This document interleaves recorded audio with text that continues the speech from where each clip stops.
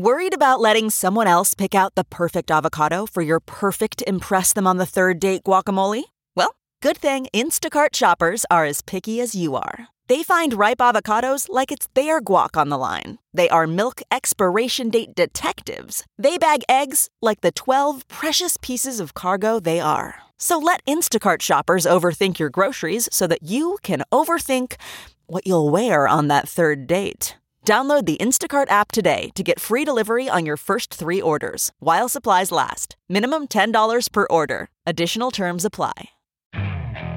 Okay, picture this. It's Friday afternoon when a thought hits you. I can spend another weekend doing the same old whatever, or I can hop into my all-new Hyundai Santa Fe and hit the road. With available H-Track all-wheel drive and 3-row seating, my whole family can head deep into the wild. Conquer the weekend in the all-new Hyundai Santa Fe. Visit HyundaiUSA.com or call 562-314-4603 for more details. Hyundai, there's joy in every journey. One of the remarkable things about this moment isn't that Bitcoin and digital assets are going to save everyone from the follies of local currency regimes. What's remarkable is that for the first time ever in the entire span of human history, there is a convenient, easy, permissionless off-ramp from those regimes for those people who have the technical know-how to do it. The number of people who have that know-how is an ever-expanding group, and that means that Bitcoin and digital assets add an X factor to every single currency crisis from here on out. Welcome back to The Breakdown with me, NLW. It's a daily podcast on macro, Bitcoin, and the big picture power shifts remaking our world. The Breakdown is sponsored by Nexo.io, Casper, and Exodus, and produced and distributed by CoinDesk. What's going on, guys? It is Monday, March 22nd, and today we are discussing when currencies fail, Bitcoin Google searches in Turkey quadruple as the lira crashes. First up, however, let's do the brief. Is Nigeria backing down from their crypto ban? The Central Bank of Nigeria has issued a clarifying statement. A couple weeks ago, they came out with a statement basically saying, hey guys, look, cryptocurrencies have been banned for the last 3 years. Banks, you have to stop servicing the people with crypto accounts. This clarifying statement, however, said that they had never in fact banned cryptos and indeed had never even discouraged people from trading them. Instead, quote, what we have just done was to prohibit transactions on cryptocurrencies in the banking sector. So they're trying to say that this was specifically about a replacement, I think, for the Naira in financial transactions. That's what they had prohibited. This Nigeria situation has been really interesting to watch as many in parliament reacted not positively to the CBN's new ban or new ban talk, but instead called for them to come and testify before parliament. At issue was the number of Nigerian youth who see crypto as a means to economic opportunity. And this could be an example of the force of youth in particular for driving policy shifts, or at least, as it seems, reinterpretations.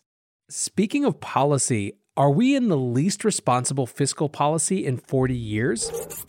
That's what Larry Summers had to say about the Biden administration's stimulus and really everything else going on economically right now. Larry Summers is a former Treasury Secretary, former Dean of Harvard, and he pointed at both Dems and Republicans as at fault. Quote, it's fundamentally driven by intransigence on the Democratic left and intransigence in the completely irresponsible behavior in the whole of the Republican Party. He said there is a 1 in 3 chance that inflation will accelerate. He also said that there's a 1 in 3 chance that the Fed would hit the brakes and push the economy to a recession. His final 1 in 3 possibility is that the Fed and Treasury will get the rapid growth they're looking for without inflation. Now, even if you agree with him, Summers is A, in the words of one former professor of mine, one of the world's galactic douches, and B, super salty that he was looked over for any key administration role. However, he has the relationships and reputation to get on TV whenever he wants to because of mainstream financial media, so there is a big grain of salt here. Third, Scaramucci and the 5th live Bitcoin ETF application. First Trust Advisors and Skybridge Capital, which is the hedge fund run by former White House comms director and recent Bitcoin booster Anthony Scaramucci, aka The Mooch, has filed a Bitcoin ETF proposal. This follows WisdomTree, NYDIG, Valkyrie, and Van Eck, and Van Eck is currently in its 45-day open review period. In an interview last week, Scaramucci said the increase in the money supply was a, quote, silent tax on American savers. He also said that companies are going to have to look at assets like Bitcoin for their treasury. Quote, A responsible CFO or responsible treasurer will have to think about other assets to hold as a potential store of value for their companies. He also said that Bitcoin has the potential to, quote, start to standardize money again, and that will be better for the working poor and the middle class. Skybridge now holds more than $600 million in Bitcoin, and interestingly, Scaramucci said he's also looking at DeFi in the future, so stay tuned. Looking for the best way to unlock your crypto's liquidity? Nexo.io is exactly what you need. Borrow against your digital assets at just 5.9% APR. Earn passive income with yields of up to 12%. And swap between more than 75 market pairs with the instant Nexo exchange. Try the Nexo Wallet app to get the whole 360 degrees of crypto banking. Get started at Nexo.io. Until now, blockchain technology has been a series of compromises. No Layer 1 protocol exists in the market that supports everything enterprises, developers, and consumers need from decentralized applications. Meet Casper. Casper provides the blockchain ecosystem with a solution that makes no compromises around decentralization, security, or performance. Learn more at casper.network.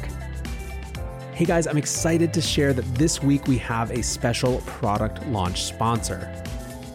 Exodus is simplifying how we interact with crypto applications so that we can all reap the benefits of decentralized finance and take ownership of our financial future.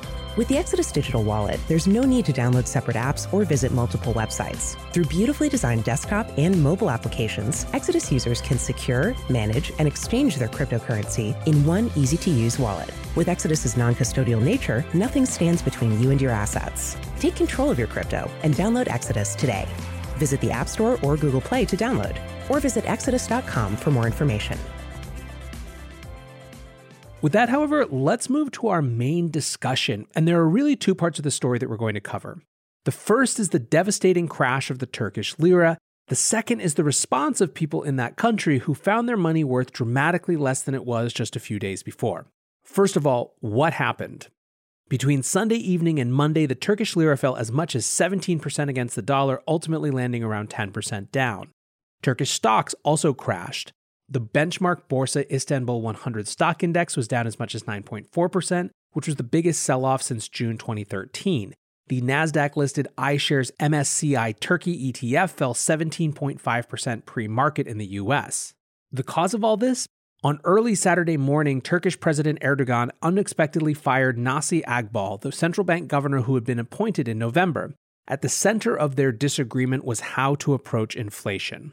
So let's step back and actually look at the scenario inherited by Agbal. He was the third central bank governor in 2 years. In November, the year that he came to power, the annual inflation rate was 14.03%, according to the Turkish Statistical Institute. By December, it was up to 14.6%. Now, these are just official numbers, and some argue that it's actually much higher. On November 12, 2020, Johns Hopkins economist Steve Hanke tweeted, "Every day I accurately measure inflation in Turkey. Today I measure it at 35.61% this year, as opposed to the official number of 11.89%.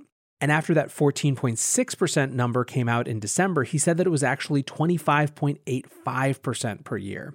Even holding that aside, if you just take the official number, nearly 15% inflation a year is staggering. That means a halving of your purchasing power every 5 years. And this has been going on for a long time. Sue from 3 Arrows Capital tweeted last night, "Fun fact, the reason Turkish lira is TRY and not TRL is because they've already redenominated before due to massive hyperinflation." Let's add a little more color then about the previous year and a half. The central bank had been keeping interest rates low, or at least below consumer inflation, and as we've discussed before on this show, negative real rates mean investors are discouraged from holding that sovereign debt, as well as from holding lira or lira-denominated assets. These had been the policies for 18 months or more, and by fall, the currency was at all-time lows. Added to this fire was the way the Turkish central bank had been trying to prop up the lira, selling more than $100 billion in US foreign reserves in order to keep the lira from completely cratering. In the process, this destroyed and depleted their foreign exchange reserves and led them to actually owing more dollars to Turkish banks than the central bank actually had. Indeed, Turkish opposition leaders asked for a judicial probe into the official reserves.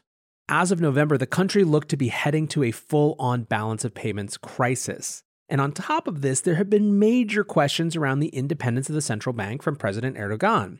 Erdogan had frequently given the central bank direct monetary policy instructions and had dismissed 2 governors in the previous 16 months. Effectively, when we really take a step back, Turkey has been on this seesaw between currency crisis and inflation on the one hand, and massive austerity and growth-slowing interest rate hikes on the other. A currency crisis in 2018 led to increased interest rates, and by summer of the next year, Erdogan appoints, quote, a friend to cut rates. By mid-November, when Akbal came in, it was a swing back to the interest rate hikes and austerity side of the pendulum.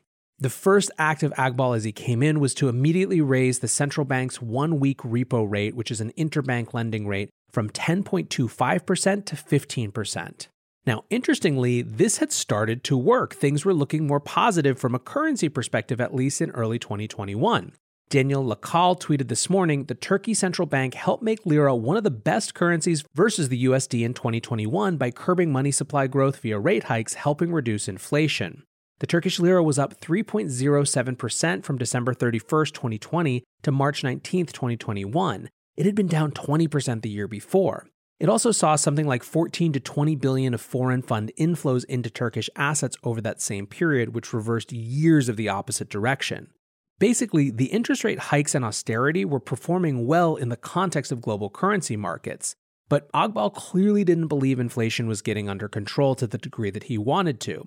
He raised rates again to 17% and then finally, on the Thursday before his dismissal, raised them much more than expected to a full 19%.